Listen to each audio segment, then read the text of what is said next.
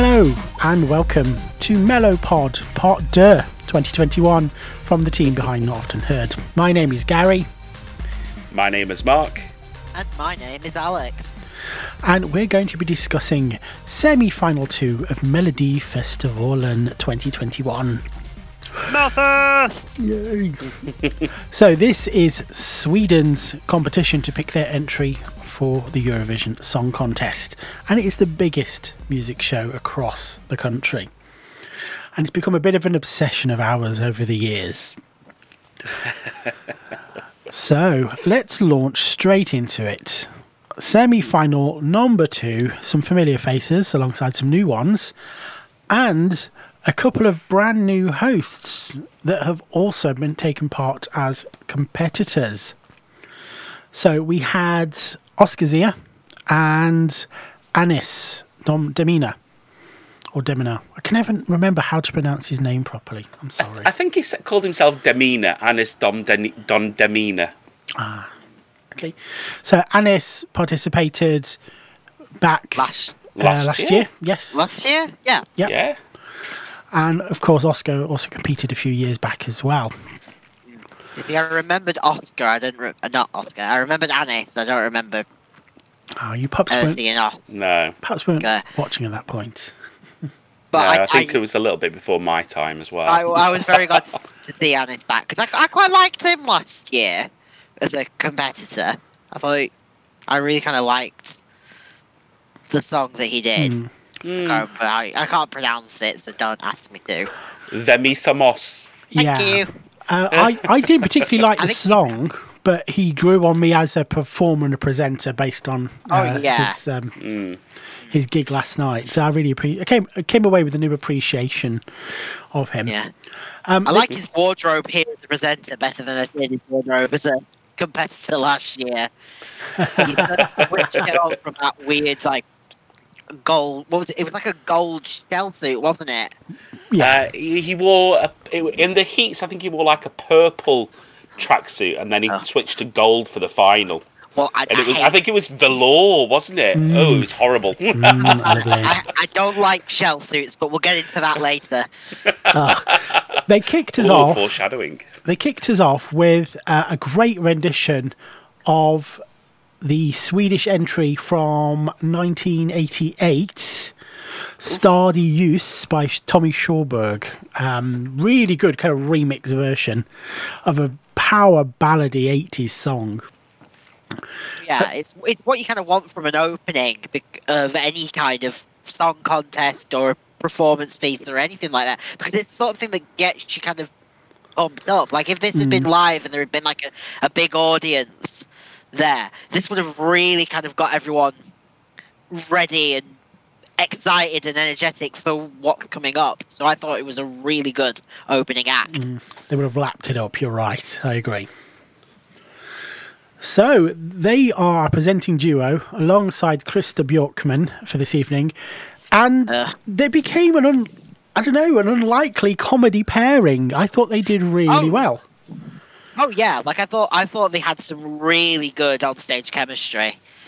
You know, they were even though I don't speak Swedish, so I didn't understand particularly what they were saying because I haven't mastered how to put the subtitles on it yet. You will next week, though. I will by next week, I promise. But no, I thought that there was clearly that really good chemistry. They were riffing off each other quite nicely. Yeah, I thought they made a really good presenting duo, and I think I'd like to see them do more presenting. I do for think future stuff. I do think based on last night's performance, they may have secured themselves a gig for Melfest for next year, possibly the whole 6-week run for them too. I think I would enjoy that. Oh, that would be great. Just 6 weeks of these two riffing off each other. So it looks like SVT have also made a few tweaks this week compared to last week's show. Remember I mentioned how I found the kind of atmosphere noise that they were piping in behind the presenters was a little bit distracting. Mm-hmm. That kind of pub/stadium background, trying to replicate what would happen if it was in a normal setting. I found it distracting. That's all gone which I'm pleased to see, and replaced by just a low backing bed. So that was nice. I also noticed after each song, you then got flashes of like Zoom videos of fans holding up the signs. Yes. Like you would when it's in the arena, it cuts to somebody in the arena waving a sort of banner of support. A banner or something, yeah, a poster. Yeah. So I've seen a few things doing that, not just like Melfest doing it, but a lot of these shows are doing that with Zoom audiences. I know like a lot of British shows, like Strictly, Masked Singer, I know a few of them have done the thing of having Zoom audiences in. exactly, and it was noticeably absent, I think, from episode 1. And I remember remarking on it how it felt a bit flat and the atmosphere wasn't quite right, and MGP was doing a better job.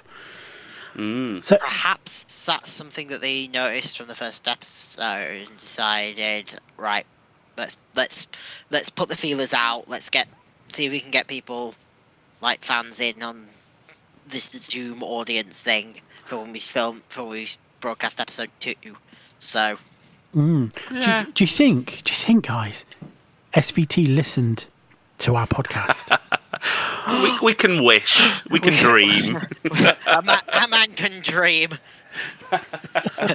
What's that song from Man of La Mancha? To dream the impossible dream. Well, just in case, hey Dor, we love your show. Thank you. Hey. I want to say a special hello to Schlager Grandpa Christa Bjorkman, as he was called this week, if he is listening. Schlager Grandpa. That's what he called himself. It was Schlager General last week. Now he's Schlager Grandpa. Yeah. Yes. Good old Bjorkman. Taking social distancing rules so well this time that he actually had to stand on a completely different stage for the first bit of it. Did you notice that? Like in the first episode, he was on the same stage with Lena, yeah. Lena, and then in this episode, the first time we see him, he's on he looks like he's on a completely different stage, like all the way across from Oscar and Alice. And it was just like, has someone had a go at him for not adhering to social distancing. He's trying to make up for lost distance. Yeah. So anyway, shall we dive into the songs? Yes. Okay, let's start with melody number 8, which is Anton Ewald and New Religion. Can I just say, my favourite song of the night, by far and away. This was a good. I was surprised how much I liked this one. I usually go for something. I usually go for a lot of the more like campy Eurovision entries. Eurovision camp. My favourites. Shut up. Anyway, but this one I really liked. I thought the staging was really good. I thought the lighting was really good. The choreography with the dancing that came in sort of after the first chorus was really good. It reminded me very much of sort of like, almost kind of like Justin Timberlake, Michael Jackson kind of, because it was very quick, very sort of hit the mark, move on. It was great. I enjoyed this one was a performer. What did you think, Mark?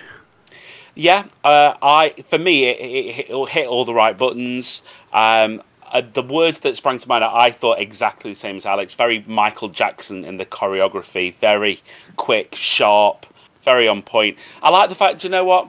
It had a traditional verse, bridge, and chorus, which I loved. Oh, yeah. Although I do think in his first performance, I think he sounded a bit breathy a few times. Maybe he was a little bit nervous, which is understandable. Therefore his vocals were a little bit out in that first performance. But later on, brilliant, really good, enjoyed, catchy. Yeah, really good. And in terms of what he was wearing, I would wear the heck out of that jacket that he had on. Oh, it's almost like a little that wonderful leather jacket with like the gold fringe. I was just like, I want. It's kind of Bolero-esque-ish, if that's a little word. bit. That's what I was getting from it. And I was thinking, my mum would probably wear that. She'd like that.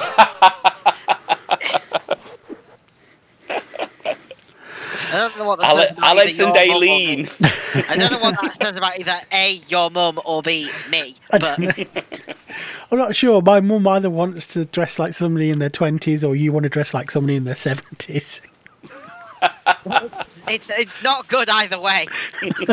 I mean, Anton is no stranger to Melfest.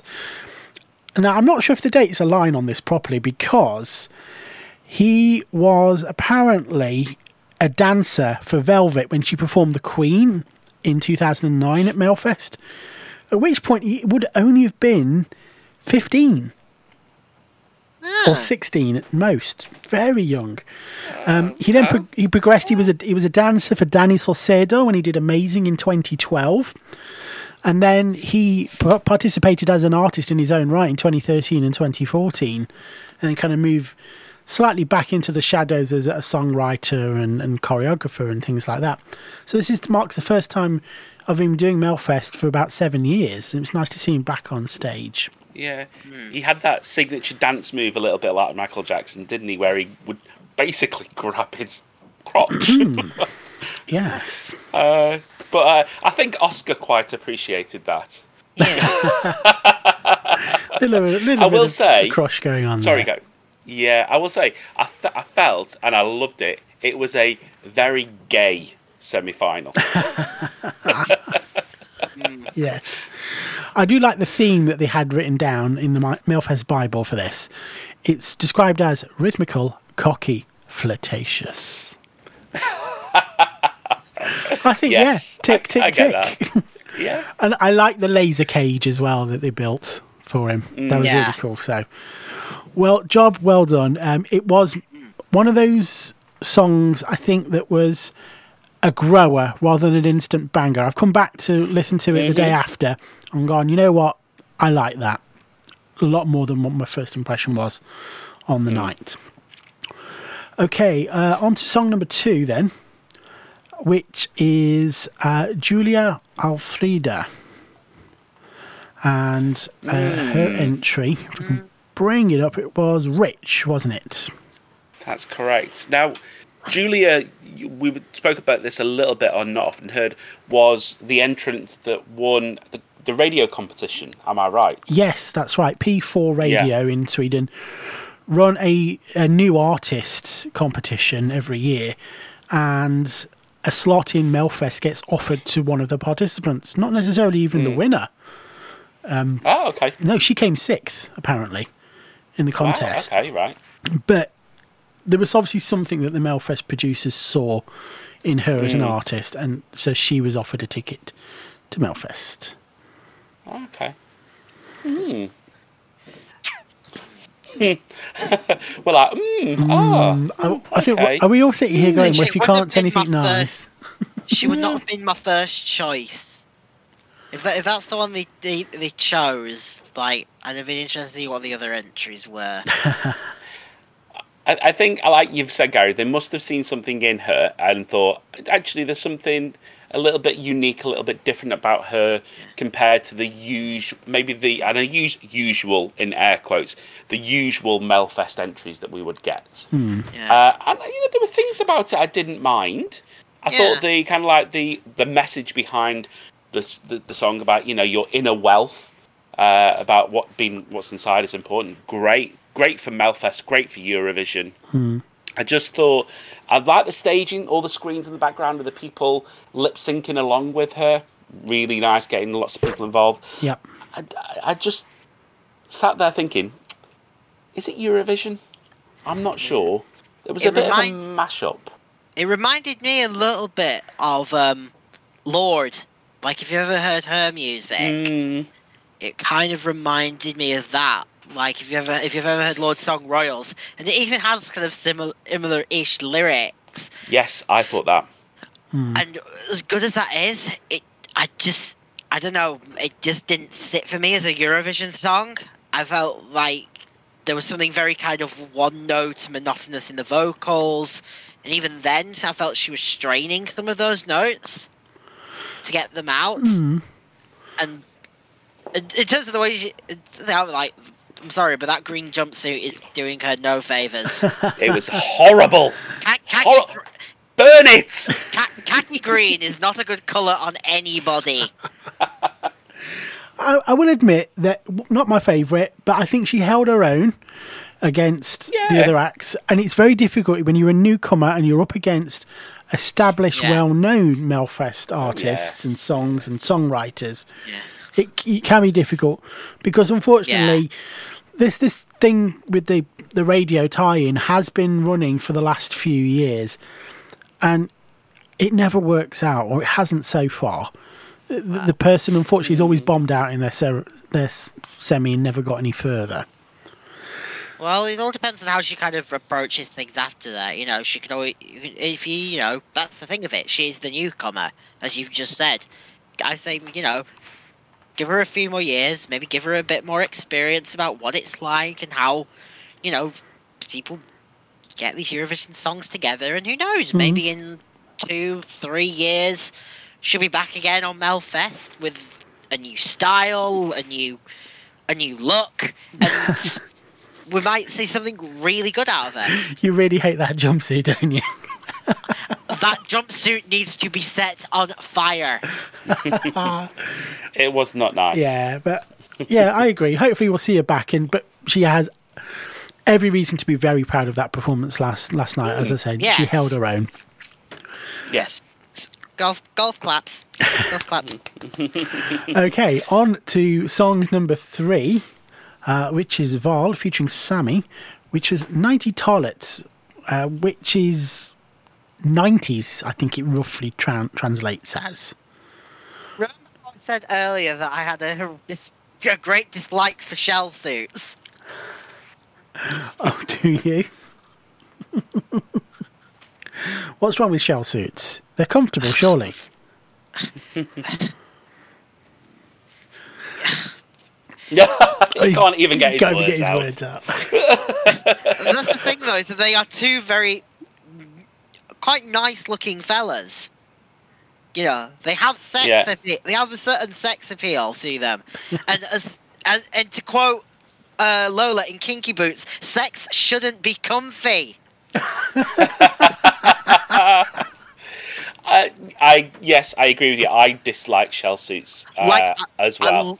I loved the 90s aesthetic, don't get me wrong. I thought that was great. The bright colours, the dance moves, I loved that. I just think you could have put them in something a little better than shell suits.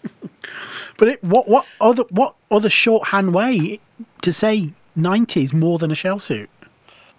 NAFCO 54.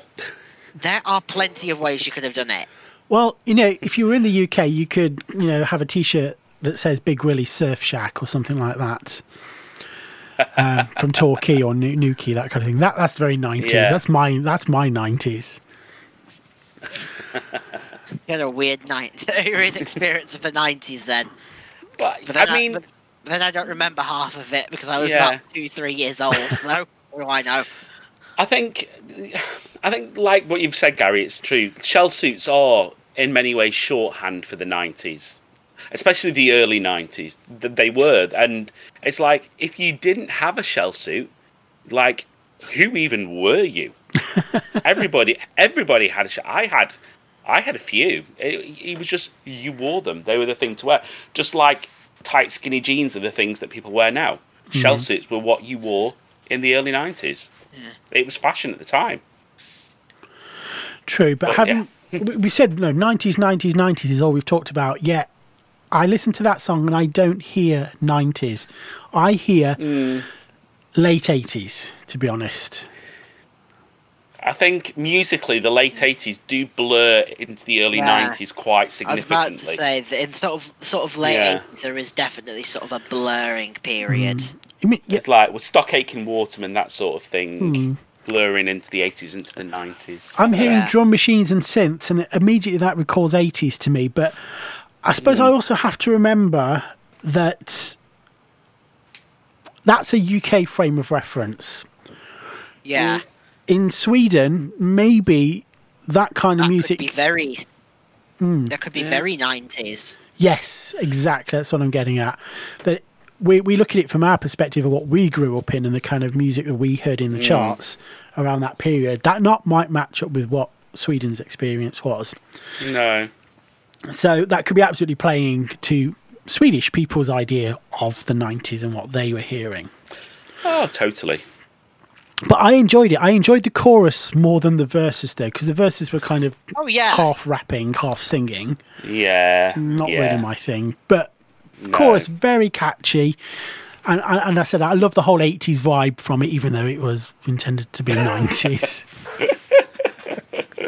I can cope with that. It's fine. Yeah, it's good. It's all good.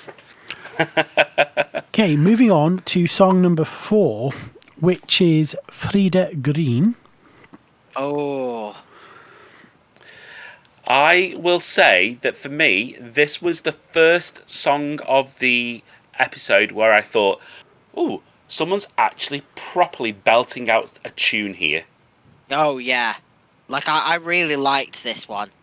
Like, I loved the way it sort of picked. There was, like, the pickup with the drum beats in it, and just the whole kind of ballad of it in general. And what I really liked as well is how every single, like, element in it was all coherent and connected. Like, taking, like, the green from the dress into the background, and even the fact that the lighting matched her hair. Like, the whole thing, it was all one whole coherent staging in terms of look. Like, they thought, right, this is what we're looking at. Let's frame all this around it. And it was subtle, but it was beautiful. And then, of course, when they went into the key change. Yeah, classy is how I would describe it. Oh, yeah. We love a key change. At first, when it started up, I thought it was going to be more of a country song, and I immediately start switching off because it's not my thing. But it did morph into more of a kind of mid-tempo, power ballady type of song. You mentioned the green frock and the red hair. She almost reminded me of that princess from Brave. Merida. Merida, yeah. I said it was reminding me more of something that someone might wear down the Tony Awards in the Emerald City. It's very Emerald City glamour. And shades of Hera Björk from Iceland as well, also in there. And I like the fact that we actually got backing singers on stage, not being hidden behind or just on a backing track. It was good that they were part of the performance. And one guy's got an amazing afro. It was huge. It was glorious. Oh, the afro. It's wow. There he is. And that afro should have had its own staging. and the lighting design for that part where it hits the bridge and it goes up was very good. Those streaks of light, the design on that, as you mentioned, Alex, was really, really well thought out. So very impressed. There was a lot of like thought and time put into this, and this is definitely one of those examples of style over substance and how it worked really well in Eurovision. I think the word that you used, Alex, earlier, coherent, is a good word to describe the staging, the performance, the costuming and the makeup and the hair. It all did gel very well together. Sorry, go on. I was about to say, having a cohesion idea. I said this last week about having a gimmick. Having a cohesive idea with like costumes and lighting and all of that is also a really good gimmick. And I said the same thing about one of the other performances that we'll get to later. So yeah, really good. I just want to make everybody aware and tell everybody that they need to go and listen to Frida's song about Greta Thunberg. What would Greta do? Yeah, we've listened to it. It is quite good, actually. It's probably not up your street, Gary. It is a bit countrified, but I might slot it onto a not often heard in the future. Great. So looking forward to that. Thanks. Shall we move on to song number 5? Go. Oh. So, Eva Riedberg and Eva Roos with Rena Rama Ding Dong. You sure don't mean Ya Ding Dong. Wow. It does feel like SVT or Christer Bjorkman's looked at Fire Saga, the Eurovision movie, and gone, you know what? People love that song. We need something like that. Yeah. I did not like this. Really? I'm just going to say it now. I did not like this. I thought, I just thought the whole thing was a mess. I wasn't particularly fond of the vocals. The lighting did nothing for them. But as soon as I saw it, because I had to skip ahead because it was jarring a bit, so I skipped ahead straight to the performance and missed their little interview with. And I looked at them and I was thinking, why has someone put these two really bad drag queens on the stage? Oh, shade! And then the questionable choices with the backup dancers. Like, what was those outfits? What was that choreography? It was like watching a pair of drunk ants at a wedding. It was just a mess. Well, that was the whole point of it, wasn't it? That it was supposed to be really, really rather cheesy, I think, and very camp and kitschy, very kind of like Eurovision of yesteryear is what I thought. I mean, I will say, yeah, I thought the two performers, Eva and Eva, I don't know which one's which, I apologise, Eva and Eva, if you ever listen to this, but the one that's wearing, that's dressed all in black, she did not know that choreo at all. She did not, and it was very simple. But I'll forgive her. She's probably arthritic.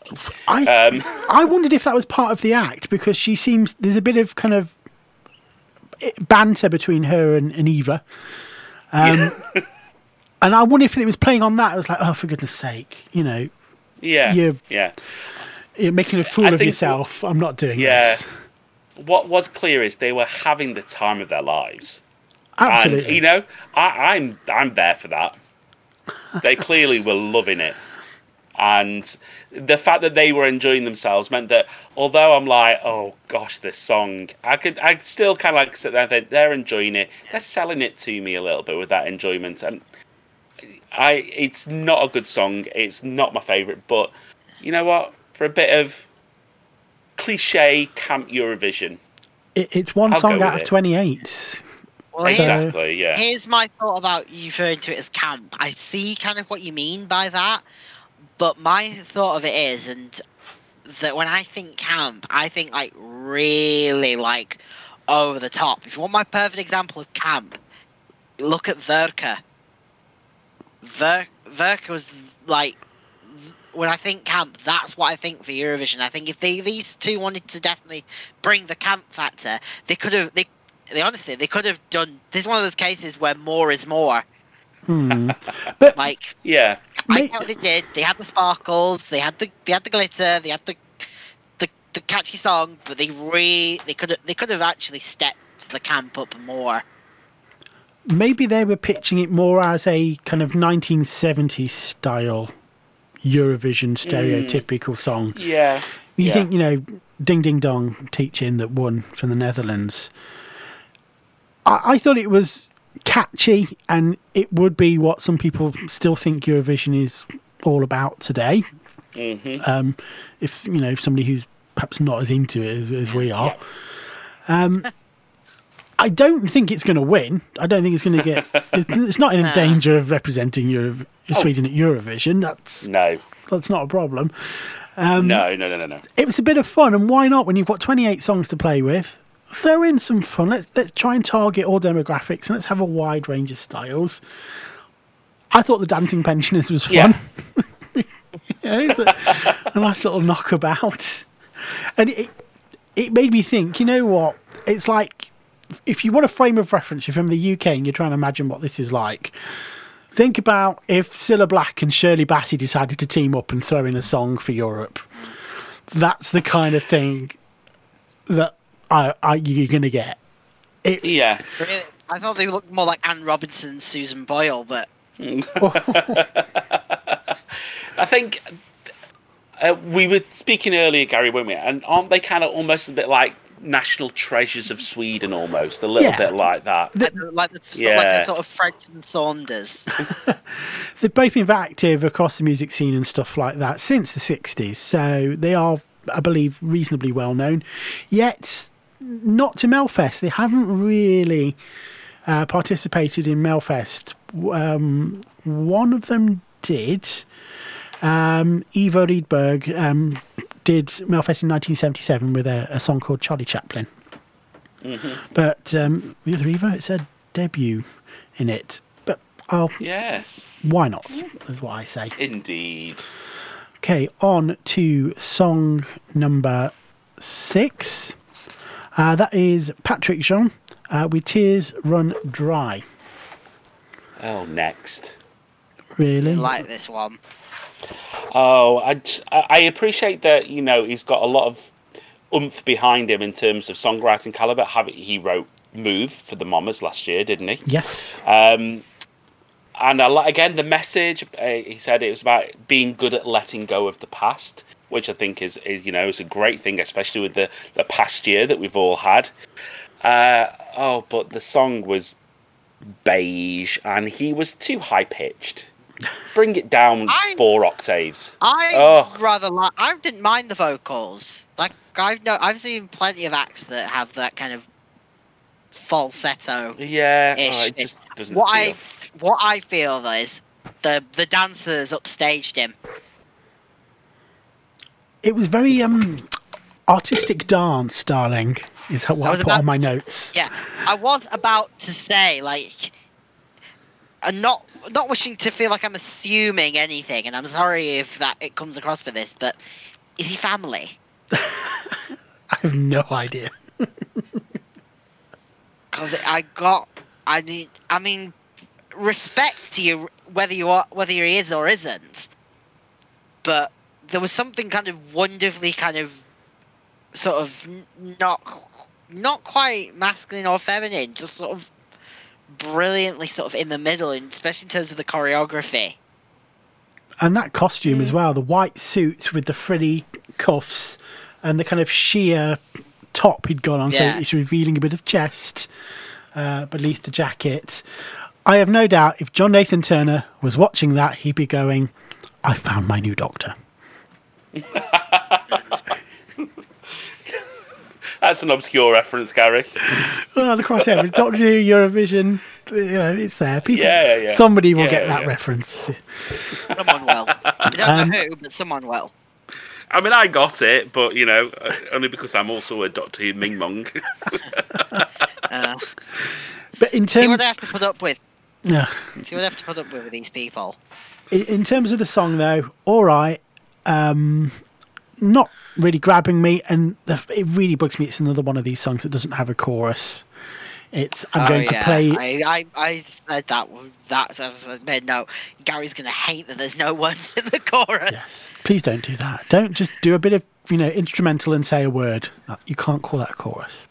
Stop it, please. Instrumental, chorus. I thought you could tell that he wrote Move for the Mamas as well, because I felt it melodically. I thought it was quite similar to it, especially the opening few bars. I was like, that's very familiar. On to song number 7, our final of the night, and it is Dotter with Little Tots. So she was hotly favoured last year when she did Bulletproof. She came second. Yes. I think, if I'm right, she lost by 1 point. Yeah. It was that close. Yeah, she's coming off from last year, kind of like one of the ones to beat, really. Yeah, I agree. I think she's come off the heels of last year's entrance with Bulletproof. I think she's looked at it and thought, you know what? I nearly won that, so I'm going to do virtually the same song with the same melody, but change the lyrics.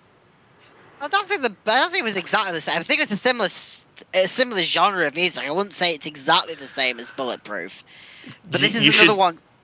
Listen to them side by side. similar notes, aren't they, Gary? The way she says "little tot," it's like bulletproof, little tot. It's the same or very similar notes. Yeah. The way it's I will done. say as well, this is the other one that I said was a lot like Frida Green's, where everything, like the lighting, the costume, the music, it's all kind of, it all felt very kind of thought together and coherent. Because there is a definite like style choice that has been gone that is very different from, lasers bouncing off a disco chest from last year. Yes. Like she's thought, right, I'm gonna give you this style. I'm gonna, it's gonna be all black with that slick black back hair, and I really kind of liked this one. Like I liked it more than I did Bulletproof. Like I think she's definitely put a bit more thought into this one and come across with a really wonderful sort of slightly dark, edgier style. It did feel like an evolution of Bulletproof from last year. A good solid pop tune, but not quite as strong as Bulletproof for me. I prefer last year's, to be honest. That's fair. I like the song. I think it's a good song. It's a good pop banger. I don't like the slick back hair, but that's just me. Can we talk about the lyrics just for a short time? Okay. Because as I was I had the translation up when I was watching it, and some of the lyrics I thought were a little bit questionable. Now, I kind of like alluded to this in our episode of Not Often Heard, because and I know this won't be the kind of like the thought behind it, because I'm thinking the thought behind it was all about sustainability and don't repeat our mistakes, do better for the planet, that sort of thing. But there was the lyrics in the second verse. I'm just going to read the lyrics out. And we're going to find a new future. Though we think we're being protective of our lives, we're going to hide like we're losers because we've lost another second of our lives. Is she kind of like referring... I thought, is she referring to like lockdown and quarantine there? And saying, oh, look, we've been stupid at doing this. We've wasted all this time. But then I think I'm probably thinking too much about this. It could be the complete... What if it's the opposite? Possibly. What if she's saying we were stupid because we didn't heed the warnings? We were being told what was going to happen. We didn't lock down. We didn't believe it was going to be a problem. That kind of thing. Oh, yeah. Maybe exactly. Anyway. So, on to the results. So, through the first round of voting, unfortunately, we lost Julia with Rich. So, as we said, the radio competition winner tends not to do fantastically well at Melfest. The pattern is continuing. But then we also lost song number 3, and 90s, the 90s song. I was very disappointed. I thought they would be, at least carrying forward to the next round of voting. Were you surprised at that result? I was surprised. I thought Rina Rama Ding Dong would not make it through, if I'm perfectly honest. You thought that was going to fall at the first hurdle? I did. It's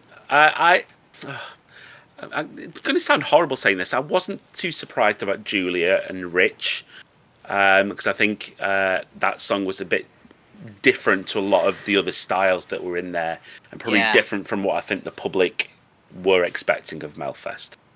But yes, in the first round, I expected the same songs to go through, apart from Rina Rama Ding Dong, and I thought the 90s song would go through. Unfortunately, it didn't work out like that. After a second round of voting, our first directive finale was Little Tot from Dotter. Was that really a surprise, though? No. I could see why they got her on first, because it would remove all tension if they left her to the end.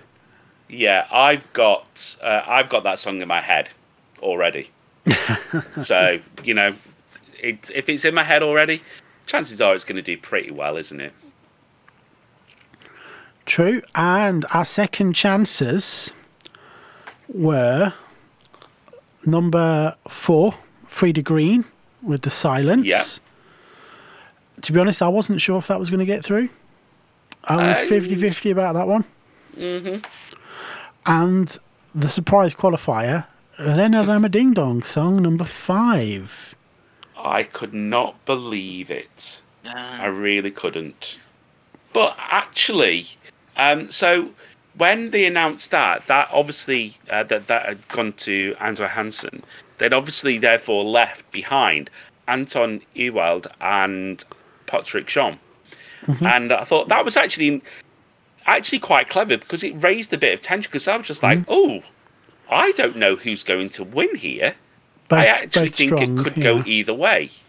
Because even though I wasn't a fan of Patrick, I thought he's got that style that, it's very modern, that a lot of people are going to like. I don't think anybody was more surprised about Renorama Ding Dong going to second chance than them. Eva and Eva. The looks on their faces, they were like, What? We've got to do this again. Their jaws dropped. Whoa. This was a bit of fun for one night. This was just a laugh, okay, guys? You weren't supposed to vote for us. I was incredibly surprised because I thought, yes, it's got its place and it's a bit of fun, but it's a bit of fluff that's going to get knocked out. Yes, it's exactly the same. Didn't get knocked out. But we've been, you know what? This has happened before with there was, I think it was Oa Thornquist. I think his name was a couple of years back. He was the oldest competitor at the time. He was in his 80s. Wow. With a very old-fashioned show. I think it was Boogeyman Blues, and I listened to it and thought, oh, it's old-fashioned. It's dull. That's going to go nowhere. That's going to be a first boot. And he got all the way through to the final, I think. Wow. So it's definitely second chance, at least. It was just wow. So it shows I know nothing. There's obviously a market. It shows there's an appetite for that sort of music, doesn't it? Yeah. I think. So on to the last reveal, and it was Anton with New Religion that got the ticket to the final. And sadly, I'm surprised by that. Yeah, Patrick gets knocked out. I was surprised about that. I was sure it would have been New Religion and Little Tot. I thought would be the director finals, as they were, and I thought The Silence and Tears Run Dry would have been the second chance. But it wasn't. So I know nothing. No, it's very surprised. I did see a little, some people grumbling on social media about that result.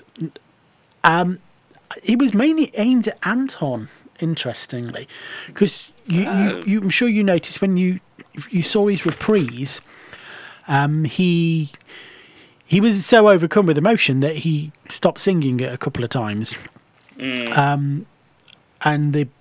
But what people were saying was when he stopped singing because he was overcome with emotion and he couldn't carry on at certain points, it was showing you just how much the backing track and his actual live backing singer behind the scenes was actually carrying it.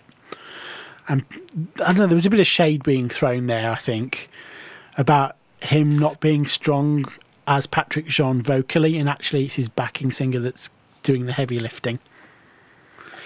Well, that might be the case, but I think although it is the Eurovision Song Contest, I think we'd be naive to think that the staging and the actual performance and the singer itself doesn't have some impact anyway.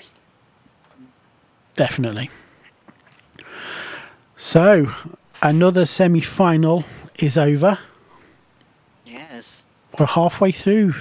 We know half the songs already. It's kind of a bit sad. Oh, it's so brief.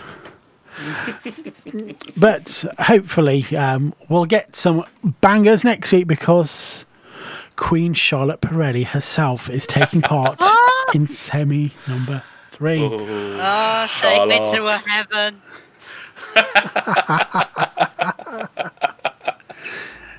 It's going to be Oh, it's interesting. gonna be good. Oh yeah, it's gonna be good. Definitely. We hope. We hope.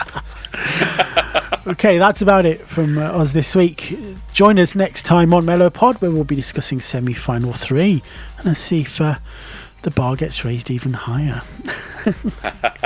Until next time, it's Hey Dor from me. It's au revoir from me. It's goodbye from me.